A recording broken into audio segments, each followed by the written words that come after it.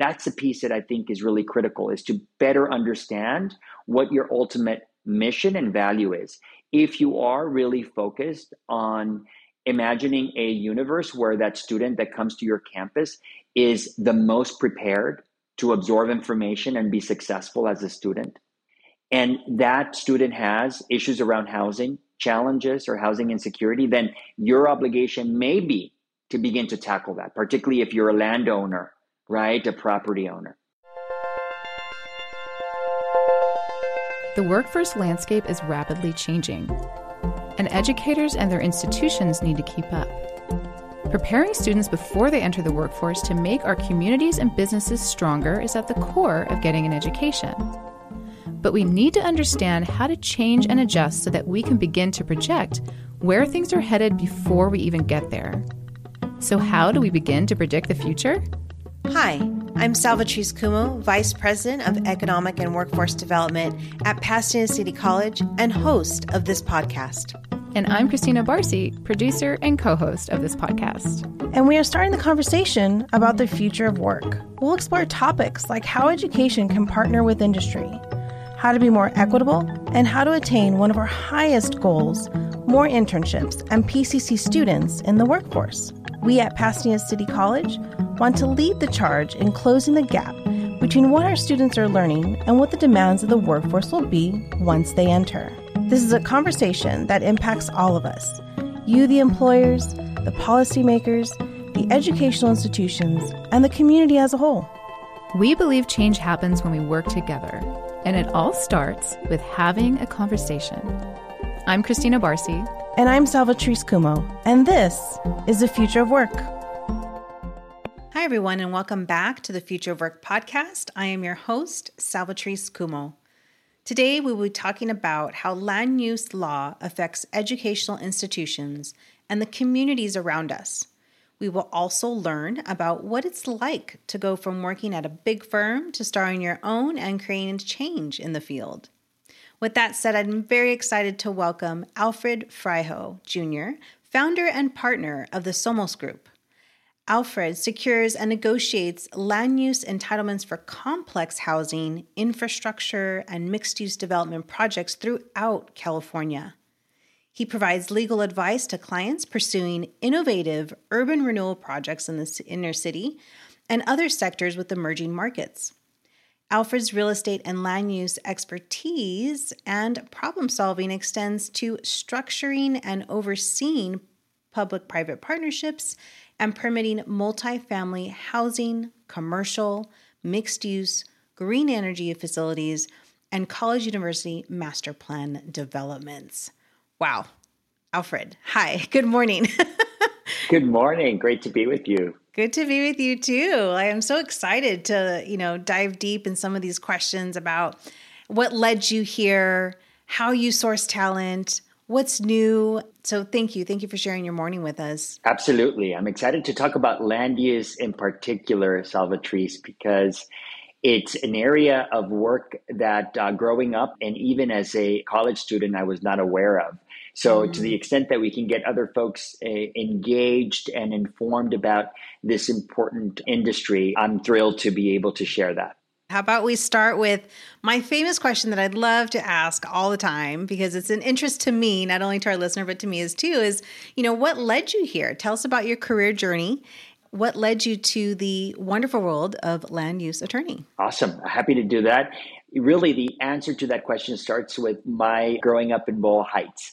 I grew up in the east side of LA, raised by immigrant parents, and really growing up in a community that has a legacy of historic disinvestment, I would say, and also a legacy around particular land use decisions that historically didn't factor communities of color. So Boyle Heights has a disproportionate amount of industrial areas, the typical that we know about are freeways, and also a lack of green space. But growing up and being involved in community projects for me was an important element of my awareness around civic engagement. So civic engagement was really important to me. I was really fortunate to get involved in a youth leadership program that was organized by our then council member, Richard Alatorre. Councilmember Alatorre had this youth group. It really opened my eyes to activism and the work in politics. So I decided to go to college and be involved in the political process and in government. I focused on government. And I thought, if I want to go into and be a civil servant and be in government, I need to understand how laws are made and how they're enforced. And so I decided to go to law school. I went to law school with an idea that I would be a civil rights attorney, that I would be involved in working to protect the underrepresented in our judicial system. And my first summer, Salvatrice, in law school, I was really fortunate to be able to intern with a nonprofit called the Greenlining Institute. The Greenlining Institute is based in San Francisco at the time. It's now in Oakland. And it was founded on the premise of combating historic redlining. So systemic disinvestment by financial institutions in communities of color.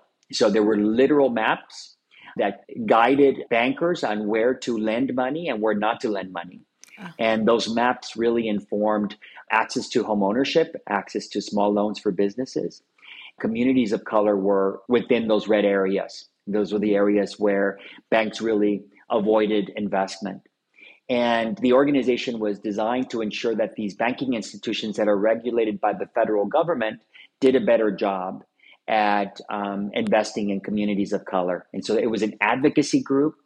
It was also a civil rights group. It challenged these large institutions around their Community Reinvestment Act obligations and ultimately created an important reform around investment in community development by these large institutions. And so I joined the nonprofit, and my awareness around the issue as it relates to real estate investment, and particularly in low-income minority communities, was a huge educational opportunity for me. And I understood that lawyers could really influence the way local government, the way developers identify projects and opportunities for investment, and I could advise them around the investment in these low-income minority communities. And so I found my calling. I saw this nexus between the law and advocacy, community organizing, and social justice. From that moment until today, my practice as a lawyer has been really centered around community development. So it's been a great journey. That's amazing. That's an amazing story. Thank you. Thank you so much for sharing that. I too took it down some notes about about what you were sharing. For those who are listening who may not truly have an understanding about land use law and the both, negative and positive effects it has on a community as it respects to development. Can you share a little bit more about what exactly land use law, when does it come into play? What does it look like? And how does it negatively or positively affect a community? Absolutely. Happy to do that. So let me first try to provide some background on it. So land use law is really a branch within the practice of real estate law. And real estate law in California is really oriented around transactions or business agreements that relate to the use of real estate. So the very typical transactions that would be within the real estate law umbrella would be purchase and sale agreements, ground lease agreements, license agreements, anything that touches dirt, I like to say, has to do those particular contracts, lawyers will be involved. And a branch within that area is the actual opportunity to use the property based on local laws and regulations. Okay. And that's what we refer to as the use component. There are laws that govern the kinds of uses that could occupy real estate in California. Okay. The general structure around that is written into the California Constitution, which says that local government, meaning cities and counties, have the power to govern the uses on real estate, no matter where that property is located. So you can imagine, for example, commercial corridors, industrial corridors, single-family residential areas, et cetera. All of those are shaped by the rules that dictate how much you can build, what type of housing you can build or commercial uses you can build, et cetera. And all of that is written into local land use rules that, as I mentioned, are typically dictated by either counties or cities. And those are found in the zoning code of the local municipal code. Mm-hmm. And that's really the area of law, I would say, that we operate under. We take those sets of rules and help our clients navigate how both to use them and whether or not they need particular modifications to achieve their business objectives. Mm-hmm. It might be building a hotel or building a new residential tower or building office and what we refer to as mixed use development, which is a combination of different uses. And that's really a growing area. Now, I would say that most anything that's built on real estate has some nexus to these particular rules. And so historically, as you can imagine, those rules were written in the, ivory tower or city hall chambers, and only certain influential individuals had the power or had the authority to really affect how these rules were written. And I mention that because my work has really been about democratizing that process, about including a diversity of voices on how land use laws should be both written and enforced. And really fundamentally, it's about the future of cities. How do we imagine growth in cities? How do we think about investment in our infrastructure, whether it's transportation or public spaces and green spaces? Whether it is imagining commercial corridors that perhaps may be designed in a way that serve small businesses or ensure walkability and safe streets and sidewalks. All of those things, how those ultimately developments happen, have some connection to the work that I do as a land use attorney. And so for me, it was really not only an important area because it really dictates the future of cities, but I found myself having a unique role in being able to connect my clients to those decision makers in City Hall. Mm. And what I found was that the more voices you have at the table to be able to articulate the needs of communities, local government is better informed, and therefore better policies are proposed and adopted that support those communities. Right. One example, Salvatrice, that I'll mention is the work that I'm doing with institutions that are focused on education. So as you know, similar to the institution you work for, there's a number of educational organizations, nonprofits, and universities and colleges that have a large footprint, a real estate footprint. Mm-hmm. And so we've been advising those large institutions about how they can grow within their real estate footprint in a way that both meets their need, whether it's growing student population or the need to build housing for faculty and students.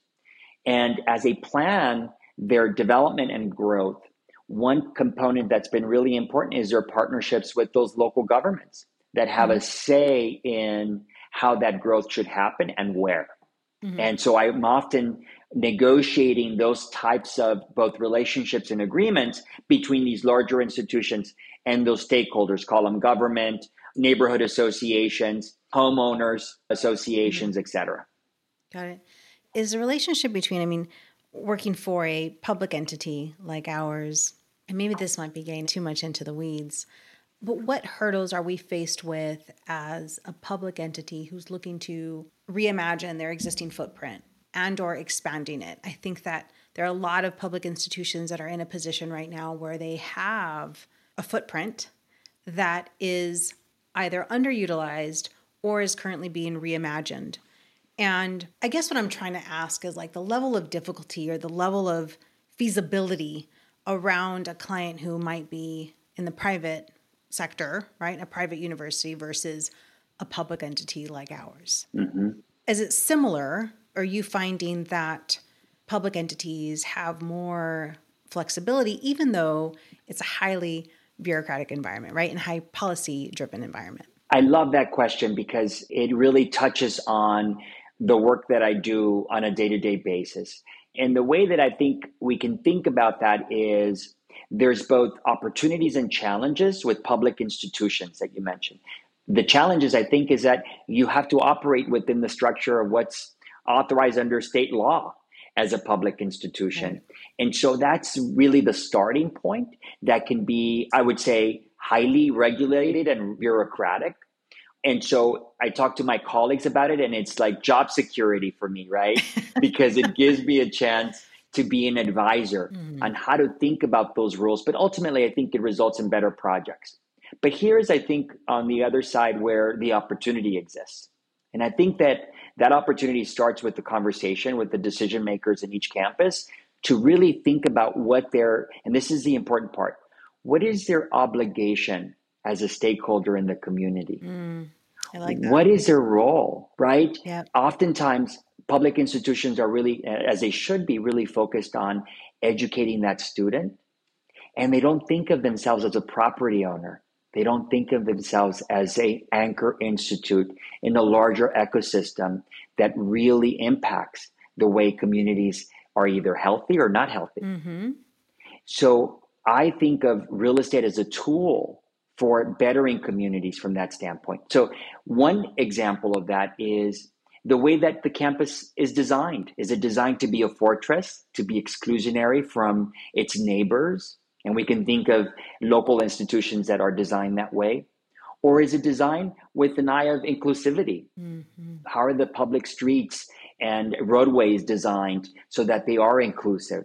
How is the open space created so that we can be inclusive of perhaps the kids that live in the neighborhood? Is there an opportunity to think about facilities that could be used by local neighborhood groups in addition to faculty and students? And so when you start those conversations, you think about really those opportunities of elevating that institution as a stakeholder and a generator of benefit in a larger way. Got it. The other piece that I think is important is the issue of sustainability, right? When we think about growth on campus, we really need to be aware and cognizant of climate change and climate adaptation. And fortunately, larger institutions, because they have the academic background, are highly informed of the existential challenges that climate change has presented for organizations in California and throughout the world. And so thinking about future, we'll be in touch. Thanks so much. Sustainability is really critical. And that means thinking about resource use, thinking about how we allocate, sustainability targets for efficiencies for each individual buildings, how we think about water reclamation and water recycling, how we think about the green space and how that potentially leads to better air quality, not just for the students, but also for the residents in the area. So all those things are what we incorporate into a strategic plan and a strategic focus for that institution. The last thing I'll mention is that all of that doesn't happen in a vacuum. Right. There are other laws, right, both local and state, that mandate the study of how new development impacts the environment. So we think specifically about the California Environmental Quality Act as an important statute. CEQA is a big part of the work that we do because it requires that before any decision is made around future growth, that those potential environmental impacts be considered. Thank you for sharing that, because I got so much golden little nuggets from just your response to that question. I took so many notes. But one of the things that I've experienced is these conversations, or the obligation, as you put it, right? Our institutional obligation as land use owners to the community.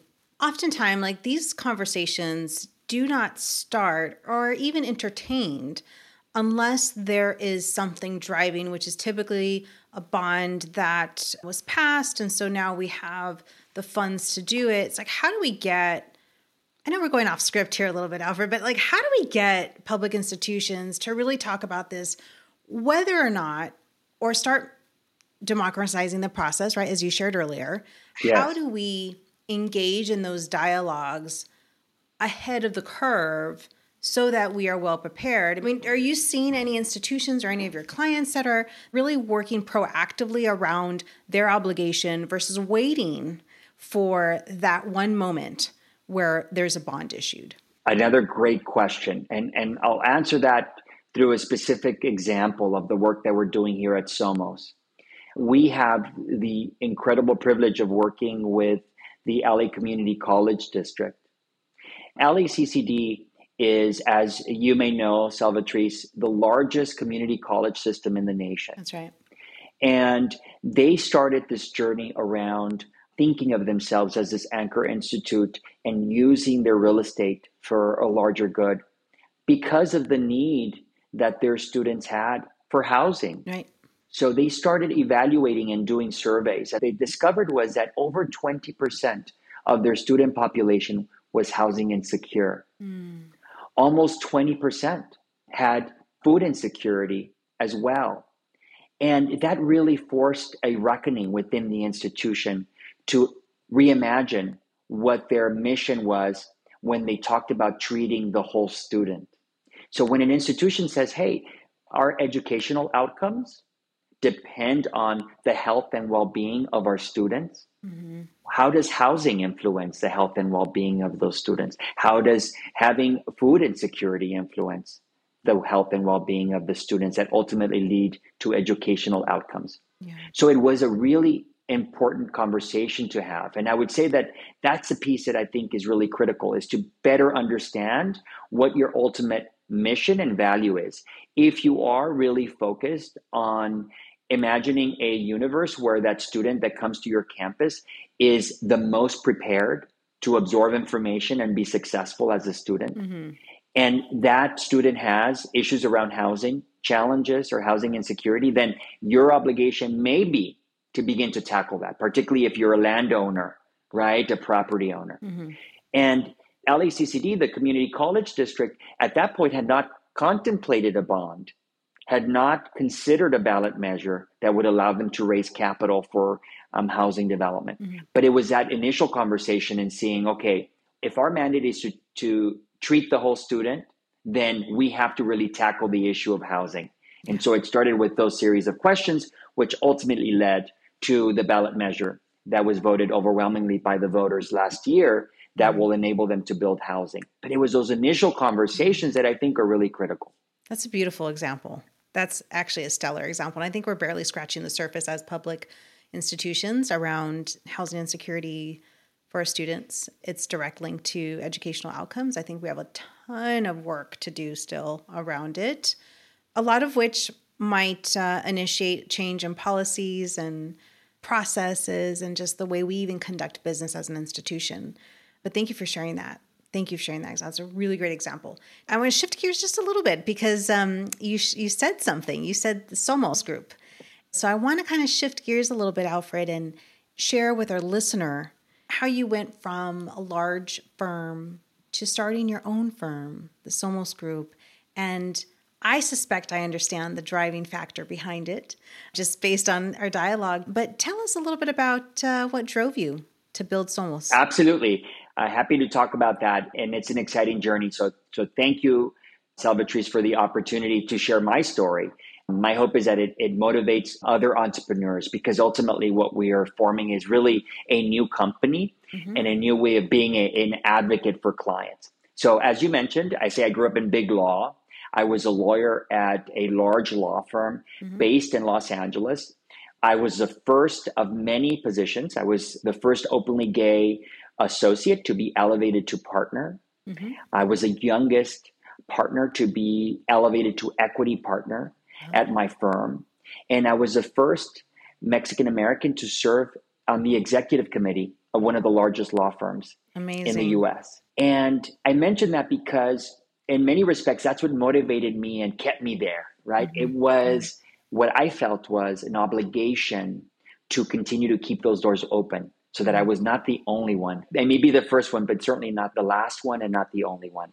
So it was really, for me, meaningful to be able to break those barriers and ensure that we had a place at the table, whether it was for greater representation in our Latino community or greater representation in our LGBT community, and lived experience. I mentioned early on in our conversation that I grew up in Boyle Heights. I grew up housing insecure.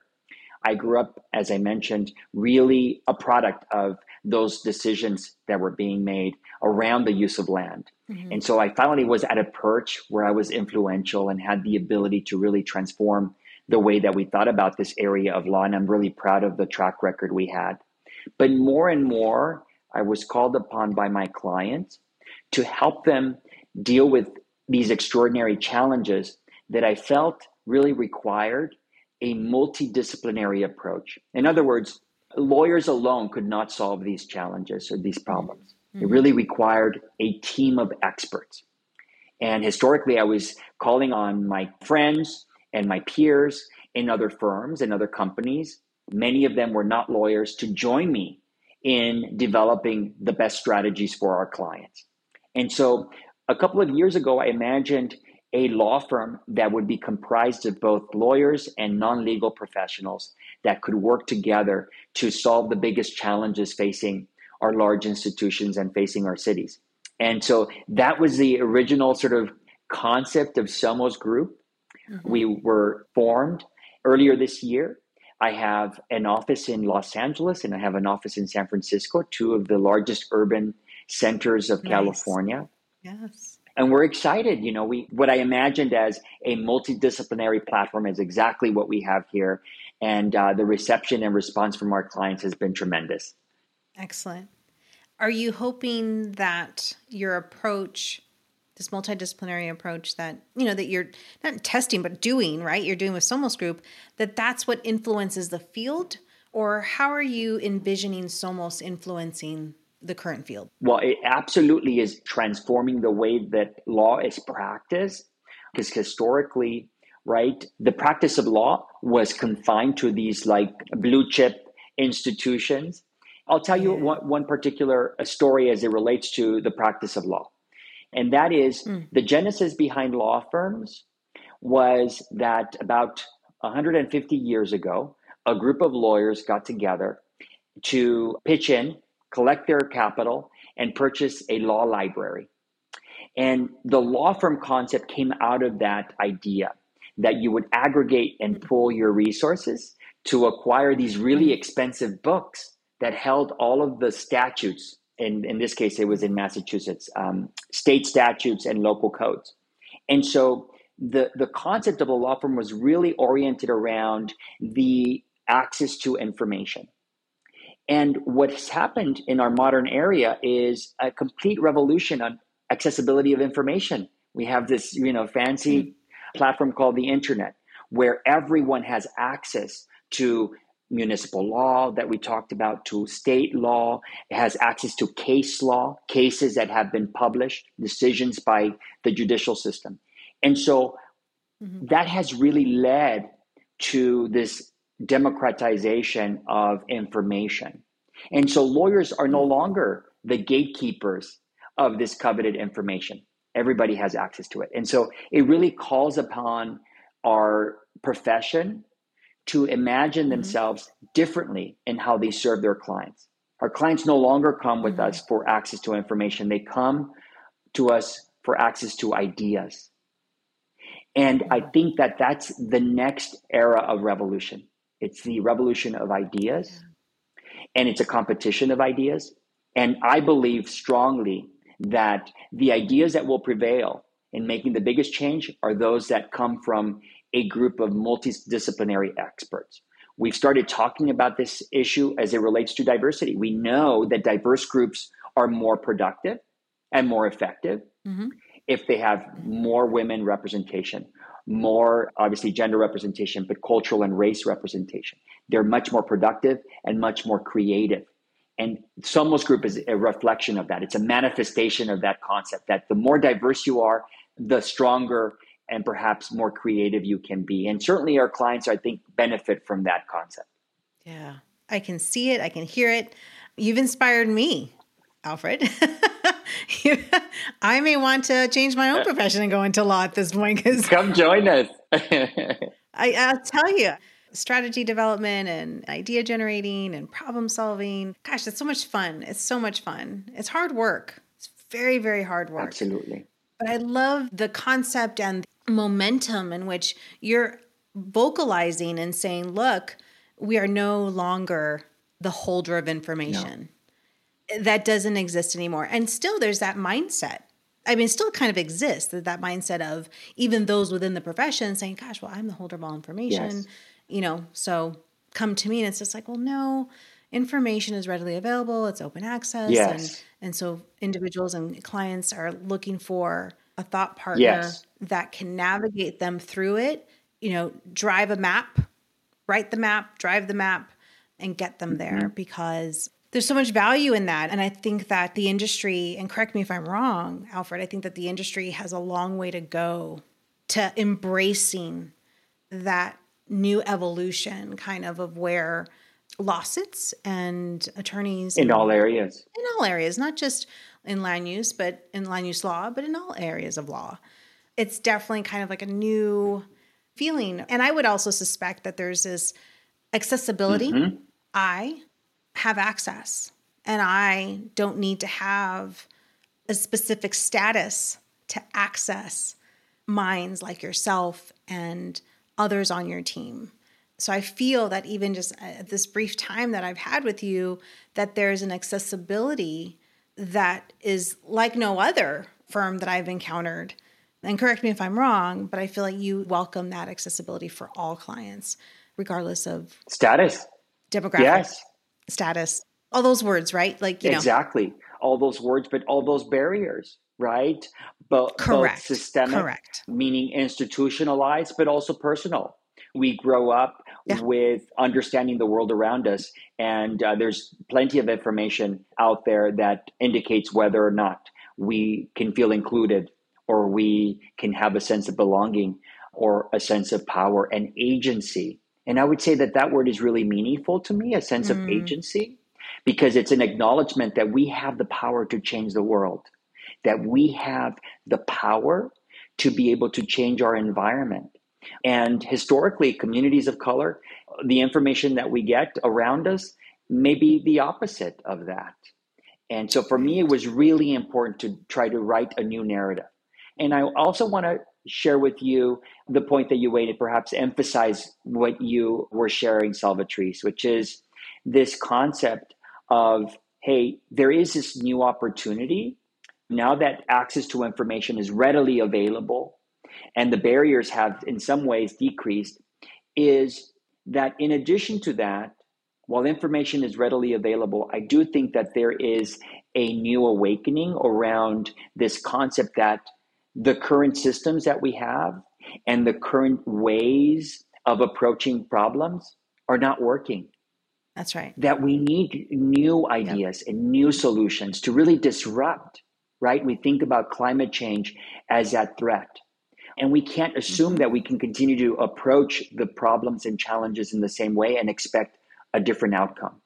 And so I do think that in our industry, there is a willingness, and frankly, as I mentioned, an imperative to think differently, to embrace new ideas, and work with diverse groups such as the one that I've created here at SOMOS. So I'm excited about that. Yeah, I feel it. I feel it. I can absolutely feel it. I'm not even in the same room with you, Alfred, and I can feel it. So it's amazing. It's absolutely amazing. And it's infectious because it rings true. And, thinking about the group, thinking about the talent that's around you and the team that you've created, how are you acquiring or recruiting or even motivating new talent in this space? And how do you do that? And then the second part of that question would be, is there an opportunity, or have you worked with educational institutions to kind of spearhead that pipeline and motivate the new talent in this direction of what you just shared today?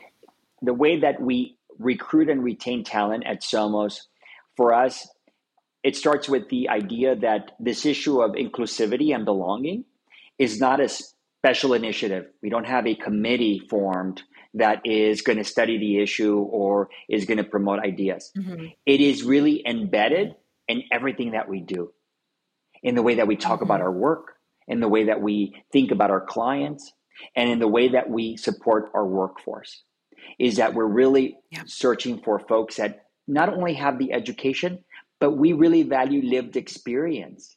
And it's a different way of thinking about qualifications. It's a way of thinking differently about someone's resume, right? If you have overcome specific challenges or have, like I mentioned, certain lived experiences that are core to the challenges that we're trying to solve, you are the expert.